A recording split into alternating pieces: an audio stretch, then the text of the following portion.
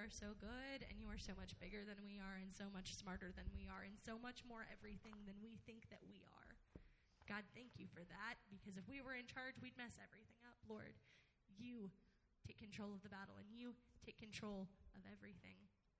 And God, we ask that in this time, you take control of our hearts and of our minds, and that we don't focus on all of the things that we have dwelled on all week, Lord, and we just take a moment to dwell in you, both for your own worship and both for the power and the love and the comfort you want to give to us in those moments of stillness. Lord, thank you for who you are, and thank you for your mightiness, and please be with John as he brings the message, that it is not his words but yours, Lord. Thank you for everything that you do, and it's in your name we pray. Amen. Amen. You may be seated. Turn in your Bibles, 1 Corinthians chapter 4. For a start, also you'll notice we did make a little change this week in the worship guide. It's actually a foldable thing. It is. I hope it's pretty. But on the back is kind of some announcements, blessing bags, information, books that we're kind of reading through, that I'm reading through. Also, in the middle, you'll see 3 sections: main theme, text description, and corporate and personal application. That's every week. That's going to be the kind of, if you want a point, there's your 3 points, and there is no poem. And so, but there are your 3 points this week and every week. Also, before I start, let me say this. I read an article this week by a group called the Gospel Coalition. The Gospel Coalition is a non-denominational group of writers, but writes about solid theology, solid church life. And if you want to read some good stuff, I would recommend you read some good stuff. I'd recommend you go to the Gospel Coalition and read. They've got things from worship to youth ministry to prayer life to all kinds of things, political life, everything that you can imagine. They've got men and women of God writing on those things. But one of the articles I read this week said this. It was talking about prayer within the church when the corporate bodies gather together. And the article basically said 2 things that spoke to my heart. One is we quickly pray in church services. It's kind of a side note. And in that, we teach our kids and we teach new believers that quick prayer and simple prayer is just kind of the lifestyle. And they said Jesus didn't do that. Jesus spent significant time in his ministry and his life in deep prayer with the Father. And so he said, take time in your worship service and make prayer a priority.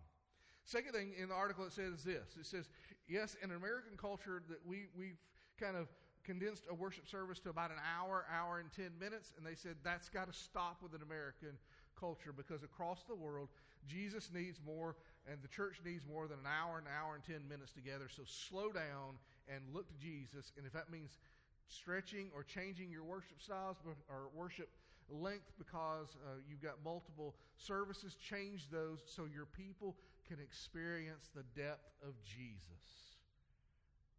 And it just transformed me, because every week I walk out of here and I'm thinking, man, we went a little too long. And it just hit me that that's not what is going on around the rest of the world. You begin to really look at it. Most theologians and church historians believe that Paul the Apostle's average sermon length was 4 to 5 hours. Yeah, there was no lunch reservations. You showed up to church, you showed up to Paul's teaching, you were going to be there a while. And if you fell out of a window because you fell asleep, you were going to get condemned for that. You were going to get blasted for that by Paul. He was going to go wake you up and say, get up, stop, you can't die, I'm not done yet. That's what was, I'm not going to do that. I can't do that. And thankfully we have no windows you can sit in, because it wouldn't take 5 hours. It would probably take 5 minutes and everybody would be asleep. But I say that to say this. If we want to be God's people, then it's going to take more than an hour of worship a week corporately to transform the way we live. And it takes more than just 2 minutes in prayer and 5 minutes in sermons or 20 minutes in small groups. It's going to take much more than that. With all saying that, here is your main point or thesis this morning. For this morning, when we walk out of here, this is what I want us to hear and understand is the point of this scriptural passage this morning. And I'm going to say it a couple times, and I'm going to say it slow this morning. The kingdom of God's power is seen and experienced with grace, serving/service, and compassion, not with arrogant dominion of others. Let me say that again. The kingdom of God's power is seen and experienced with grace, serving/service, and compassion, not with arrogant dominion of others or arrogant ruling over others. This week I did something that I haven't done in a while, and I did it because I felt like there were some things in sermon prep I was getting a little bit lazy with. It wasn't that I didn't want to do it. It's just time was consuming. But this week what I did is I went back and I translated all of this section of Scripture that we're going to study this morning from Greek to English. I sat down on Monday morning for 4 hours and translated that. And I wanted you to hear my translation this morning. Not that it's greater or better than what we have, because it's not. Yes. I can say the thesis again. The kingdom of God's power is seen and experienced with grace, serving/service, and compassion, not with arrogant dominion over others or others. Nope, you're good. I'm good with that. Here's how I translated our passage this week. I'm writing you not to bring shame, rather to warn or exhort you, my beloved. For you have countless tutors or guides in Christ, and nevertheless, you do not have many fathers in Christ.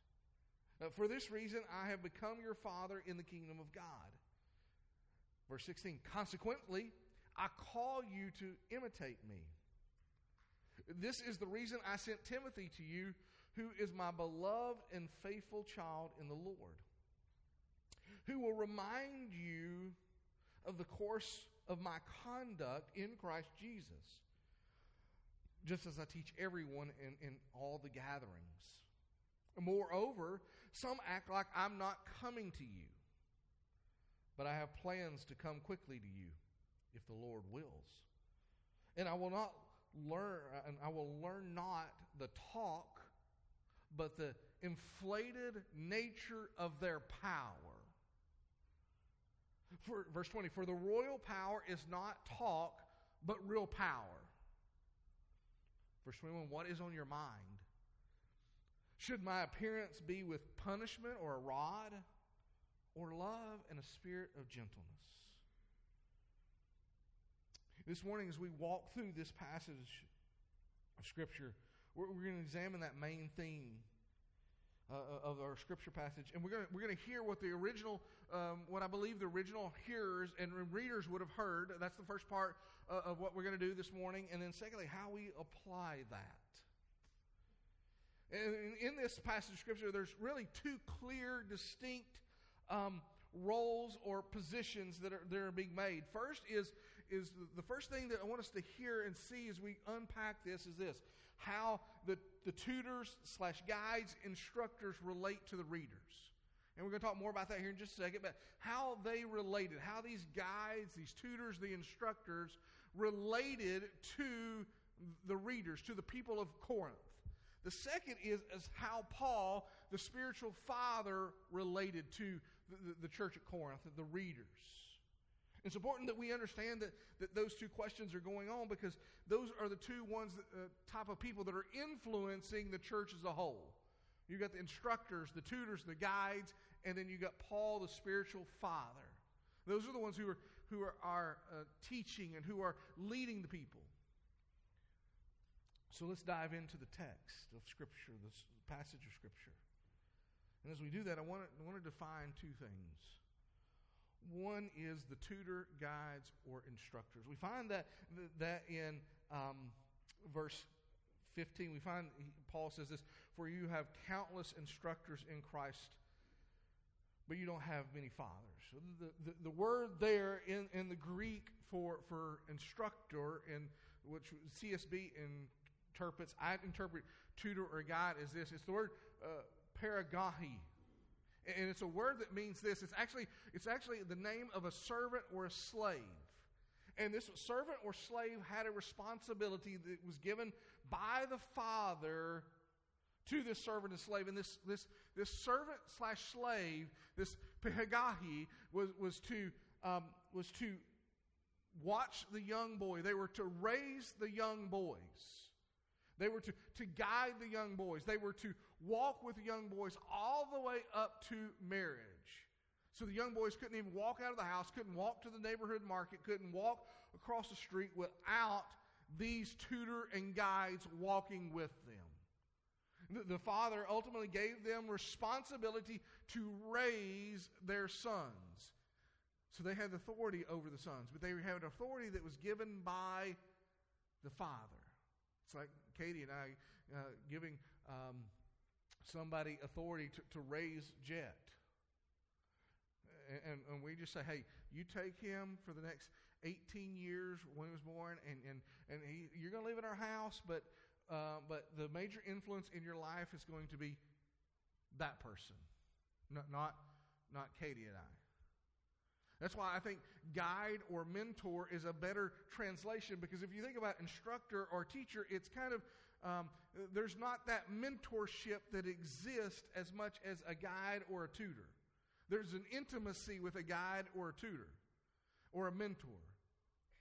The second thing in here is Paul, the spiritual father, the father. The father here, as we walk through this text, is the one who initiates the relationship, initiates the family as the father of the family, initiates the conversation here with the church of Corinth, and ultimately is the one who continues to preach the gospel to the people of Corinth. This is Paul. He's their spiritual father. And so I want you to understand those two terms as we walk through this passage of Scripture together. So verse 14. Paul says, I'm not writing this to shame you, but to warn you as dear children.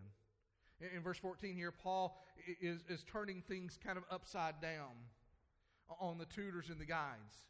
What Paul is saying here and doing here is kind of a backdoor indication. He's kind of going back behind them in the way he's writing and saying, hey, I'm not shaming you. The ones who are really shaming you are the tutors and the guides. Those who are walking intimately with you, they're the ones that are doing that.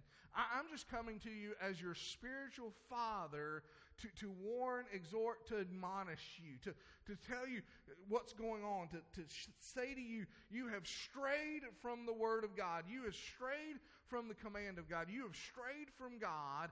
They have led you in that direction. And I want you to know, I'm just warning you, don't continue down that road, because it's not a pretty road. But they're the ones who shame you. They're the ones who bring shame upon you. Because they're leading you down a road that is a road of destruction. And they shame you when you don't do what they want you to do. He goes on to describe that in verse 15 and 16. He begins to talk about them. He begins to point out to them, to the readers of this text of Scripture. He says this, Paul is pointing out to the readers that they have a great number of these guys. There's a great number of these tutors and these guys. The word actually here, the word countless, actually can be literally interpreted 10,000. That's actually what it means, is 10,000. Now, I don't think Paul says there's 10,000 guides and counselors to the church of Corinth. I think what Paul's doing is he's throwing out this massive number to say, hey, you've got so many guides and counselors that they're walking with you, that they're a lot more than I am. And he's not calling them bad. He's just saying, hey, you've got those. But you only have one spiritual father. That's me. You've got one person who came to you and walked with you and told you about Christ when you were in lostness. You had one person that did that. You had one person who gave up everything to come to you. That was me. I'm your spiritual father. I'm the one who gives the tutors and the guides the authority. As a matter of fact, most theologians believe and most commentators believe that Paul is probably the one who appointed these tutors and guides as he left. He had given them responsibility. Hey, because you have advanced in your understanding of Scripture, maybe they were of Jewish background, maybe they were had a great understanding of the Old Testament and grasped the love of Christ and the call of Christ faster than anybody else. Paul gave them authority to kind of guide these people. And he said, you've got those people. But you don't have me. I'm not there right now with you. I'm your spiritual father. And he makes a statement in verse 16 that just is absolutely amazing. He says, because you've got many of those, there's something going on. I want you to imitate me. It says, verse 16, therefore I urge you to imitate me. I said, consequently, I call you to imitate me. But Paul was pointing out here that something was going on. He didn't say to follow after and imitate the tutors or guides, did he? He didn't, did he? He made a direct thing here. Imitate who? Who did Paul say to imitate? Me. And he didn't leave them hanging for the reason why. He didn't say, okay, just imitate me, and then just moved on. He said, he went deeper into it and said, here's why you need to imitate me as your spiritual father. Look at verse 17, what he says. He says this. He said, this is why I have sent Timothy to you. He's my dearly loved and faithful child in the Lord. He will remind you about my ways in Christ Jesus, just as I teach everywhere in every church. But Paul was concerned here that the guides were, again, misguiding and misleading the church of Corinth. They were moving them away from the truth of the gospel, the faithfulness of the Word of God. They were guiding them down a road that they should not be on. Let me give us an application example here. This would be something of the health, wealth, and prosperity gospel. That it has some of the gospel in it, but it is not the full depth of the gospel. Because the health, wealth, and prosperity gospel says, if you are faithful to God, you will be blessed with monetary things. If you give, God will give much more monetarily to you. That the more faith you have, you will be healed. If you are not healed, it's because you do not have enough faith. What the gospel of Jesus Christ says and the Word of God says this is, yes, if you give, if you serve, if you do as God has called you to do, yes, God will bless you more than you could ever imagine, but that may not mean monetarily. Matter of fact, that may mean something completely different. And it will be greater than any monetary gift that you and I could ever receive. And so Paul is addressing something like that. More than likely, they've kind of moved towards Judaism a little bit. They moved towards where the Judaizers were at. And so Paul is saying here, he's saying this. He says, I've sent Timothy to you, who's my faithful son, who is faithful in Christ, and he has walked with me. He understands the gospel, and he has not erred or moved away from the depth and the truth of God's word. He stands faithful. He's my beloved son who does that. And I'm sending him to you to tell you that everything I said to you, I say everywhere. Because my guess is the reason he said that is because there was probably some kind of discussion within the church of Corinth. So, Paul said this in Philippi. And that was different than what he said here. There was some of that because they would have understood what was going on because they would have traveled around. People would have been coming from different places and they've said, Paul was here and he said this. Well, he didn't say that here. And what Paul's doing is he's sending Timothy saying, hey, wait a minute. What I told you, I'm telling the church of Philippi. I am telling all of these places I've been. It's the same gospel, same message. I preach the same thing week after week. And Timothy's going to come and he's going to tell you that's what I've done. He's going to say, do not believe them. Because what I have said to you, I have said everywhere. That's a good warning to us, is it not? That when we go to different places, when different people come in, if it's a different gospel or it has some differences in it, maybe it's not, and but it's not the gospel of Jesus Christ. I read a book a number of years ago that said it's Jesus plus nothing equals everything. But in that, it also said this, that anytime you add to or take away from the gospel, it transforms the gospel, and that's not the gospel. I mean, that's what Paul's saying here. Hey, what I've said is that. And these guys are leading you astray. And then he gets into verse 18, 19, and 20, and he says this. He goes, now some are arrogant as though I were not coming. But I will come to you soon if the Lord wills, and I will find out not the talk of the power of those who are arrogant, for the kingdom of God is not a matter of talk, but of power. What do you want? Should I come with a rod or in love and a spirit of gentleness? Let me unpack that for just a second. So he's told him, hey, I'm sending Timothy, but I'm also sending Timothy, and he's going to tell you, I'm coming. And in verse 18, he says, now some of you are arrogant because you don't think I'm going to come. You're assuming I'm not coming. You're telling people I'm not coming. But I'm coming, and I'm coming quickly. The word soon there is the idea, I'm coming quickly. But as Paul always does, Paul always leaves room in his ministry to say, but if the Lord wills something different, I'm going to do what the Lord wills. And so he says that if the Lord allows or wills me to do this. This is what I want to do. I want to come to you. I love you. I care for you. I'm coming, and I'm coming quickly. But if God, for some reason, wants me to be over here, I'm going to go where God wants me to go.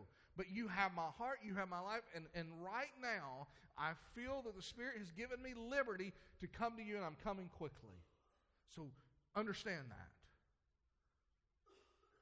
Well, that's something, right? How many of us, when we were kids, when we got in trouble, we knew punishment was coming, right? And it's coming quickly, right? But if it doesn't come quickly, what begins to happen in our minds? We think, well, I'm not really sure it's going to come. What Paul was saying here is this, it's coming, and it's coming very quickly. I'm coming to you. And I'm going to come to you, and I am going to come to you. Listen to what he says here. He goes, I'm going to come to you to find out what their talk is all about. And I'm going to come to you, and I'm going to say, they're just running their mouths, and they have no power. They have no authority. The Spirit of God is not upon them. But when I come to you, I'm coming to you with I translated verse 20 with the idea of royal power. I'm coming to you with the kingdom of God. I'm coming to you with real power, from the power upon high, from God's throne, that kind of power. I'm coming, and I'm not going to just talk. I'm coming with the fullness of the Holy Spirit. We're going to see who's full of it when I get there, is what he's saying. I'm not just talk, he's saying. I'm what James says. I'm faith plus works. I'm coming, and I'm coming with the power. Now that should bring fright, I think, to us. When I read this week, I went back in my mind, and because I'm a history person. I love history. I went back to a distant past to communist red China, Tiananmen Square.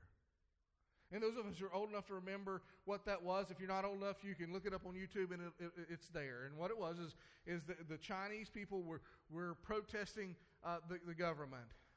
And the government was coming in with tanks into Tiananmen Square.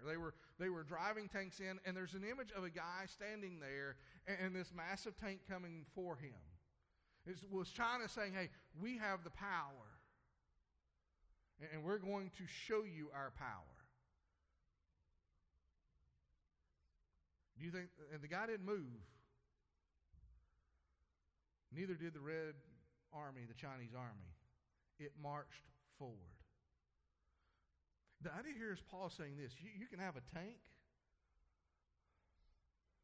and you can come right for me, but what I have is significantly greater than that. I was trying to think of a superhero this week to point that out, but there's no superhero that has all the qualities of the power of God. So I could say Superman, or I could say this or that, but there's something that's limited. So what Paul's saying is, you can come with me of everything in talk, but I'm coming to you, and you will not move me. And he closes out this section, out this chapter marker that we have in verse 20 with kind of reverting back to his thoughts in verse 14. He says, what do you want? What's on your mind? Should I come to you with a rod or with punishment? Again, backdoor indication of what was happening with the tutors, the guides, the instructors. They were trying to keep people in line with punishment. But Paul's saying, I'm not coming to you like that. I'm actually going to come to you in a spirit of gentleness and love and compassion. We all think Paul is pretty harsh, right? You read Paul's letters and they seem very harsh, and they are. But behind the harshness is a heart of love and compassion. As a matter of fact, if you read all of Paul's letters, only one of his letters doesn't start positive. Do you know what letter that was? It was to the church of Galatia. It started out very harsh, and it never got better. Why? Because my guess is Paul had already warned them time and time again, and they hadn't got it, and Paul was tired of it, and there was no more Mr. Nice Guy. And he says, I'm bringing you this is it. If you do not do this, something is going to happen. Why did he do that? Because he wanted them to understand Christ. And so that brings me to the end this morning. It brings me to our time of application. So to answer our two questions, how did the tutors, guides, instructors relate to them? Those were people who were more concerned about their own power, their own abilities, what they could do. And Paul was more concerned about Christ and loving them. And I want to say this to all of us, and specifically to those who are under the age of 25. I want you to hear this. If you're under the age of 25, look at me. There are people who, most people in your lives, will be more consumed to have power over you and to control you more than they care about you and your benefit and your good. Most everybody will do that. There are those who I believe God has saved, and I hope this is the church, who care more about you and your future than they do their power. And here's how you determine what the truth is. Whether they're willing to serve you or rule over you. Because Christ-centered people are called to serve, not rule over. That's what Paul was telling them. I served you as Christ served us. And so here's the application. Our leaders, here's 4 application points, and then we're going to pray and close. Our leaders, guides, instructors should be consumed with Jesus in every area of their life. And they should be men and women who are emulating the life of Christ. They should have a heart of service. Christ came to serve, did he not? For God so loved what? I'm going to preach this passage next week. A passage that is thrown out of context so much. But say it with me. For God so what? That he gave what? So, whosoever shall believe in him will have what? Everlasting life. We quote that so much out of context because in context, and I'm going to talk about this next week because I'm preaching both campuses, but in context, that verse was specifically talking to a man who needed to understand what real love looked like in Nicodemus. It was a specific verse to a specific man. We need to have leaders who are willing to do as Christ did. Secondly, our actions and life should be the same at all places and all times. As Paul reminded the church that he was the same everywhere, we should be the same everywhere. So if adults, listen to me.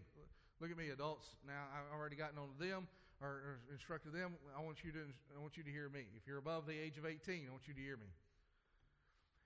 We act the same here as we do everywhere else. That's what Paul's saying. I act the same. I speak the same everywhere. If I act like a Christian in church, I better act like a Christian out at the restaurant or out wherever I'm at. I'll act the same. So when somebody runs into me, they do not see me different here or there. They see me living and speaking the same thing. And so we need to do that. Thirdly, the power of a church or a person is not found in words or actions of themselves, but the power of the church is found in the Word of God and the work of those who are in Christ Jesus. We should do and look like what Christ did. He is one who gave all to serve all, and we should do the same. That Christ has called us to do that, and in that we are to imitate Christ. And that's what Paul was saying. I imitate Christ, so imitate me. And we should be able to say the same thing. I imitate Christ, so imitate me. And if my life doesn't look like Christ, guess what? Don't imitate me. And then fourthly, a spirit of gentleness and love is the heart of a Christian. Even as we correct. And I've been reminded of that just this week in my own life. When we correct, we do it with love and gentleness. Simply looked at how Jesus corrected Peter at the end of the Gospel of John. It wasn't with a rod. But it was a simple words and simple question, do you love me, Peter? If you do, feed my sheep. Matter of fact, that straightened Peter out more than any kind of harsh word would have ever. It broke Peter. So may we do the same. And so as we have walked this morning through this passage of Scripture, may we remember and be reminded of what Christ has called us to do. It's a life of service, a life of gentleness, a life of love. Over and over again in the New Testament, we see Jesus exemplifying that. So we must repent of our harshness, our arrogance, our self-pride, our self-desire, and look more to Christ. Living the Christ life is what it means to live with the power of God. And in that we see the kingdom of God's power is seen and experienced with grace, service, and compassion. Paul is saying, that's me. Not arrogant pride. That's them. And in that, now as he begins to address some other difficult topics in this book, because I don't care what century you're living in, when you begin to talk about sexual immorality, nobody wants to talk about that. But Paul's going to talk about that because he loves them. So, Father, I pray this morning that as we come to respond to your word, we would come this morning with a heart of true repentance, that we would come not arrogantly, but maybe we need to come this morning, maybe as a body, maybe as individuals, whatever it may be, you may come to us, and we may come to you, and we may repent of that. That we would have the kind of love, the fatherly love that Paul had. That we begin to look at these kids and look at those who are coming into our body who don't have church culture, that we would begin to love them as you've called us to love them. Not to bring a rod upon them, but to bring the heart and compassion of Jesus Christ. That we would serve as Christ served. Thank you for the example that Paul was, that we are to imitate Paul because Paul imitated you. And so, God, I'm asking that you break barriers here this morning, maybe break bonds, maybe break those things. God, if there is one who needs Christ this morning, that they would come to Christ. Because the reality is, Father, something's going on in their lives that's holding them back, and we know what that is, it's sin. But we know the power of the gospel is greater than any kind of any sin and any hold. And so, God, I'm asking that you break that bond this morning, that you do the thing that only you can do. And that you bring revival here right now in a mighty and awesome way. In Christ's name, amen. Stand as we respond, and here's my thought process to us as we respond. Our call as a body, my call as the teaching pastor over here, my call is not to evangelize, but to disciple the body of Christ. Because in discipleship, evangelism happens. Jesus didn't say go evangelize the world, did he? He said go what? Make disciples of the world. And that's what we're going to do. And so this morning, whatever God's doing in your life, if you need, say, you know what, I need a fresh start. I'm not active as I should. I'm not one who anybody should imitate me. I need a fresh start. You can pray there. You can pray here. Here's how I see a successful sermon. Monday, Tuesday, Wednesday, Thursday, Friday, when I begin to see lives changed. Not how full an altar is, although that's a good thing. But when I see a life that's changed throughout the week, then I know the power of God is at work. And so you can pray there, or you can pray here, but I pray that God is working.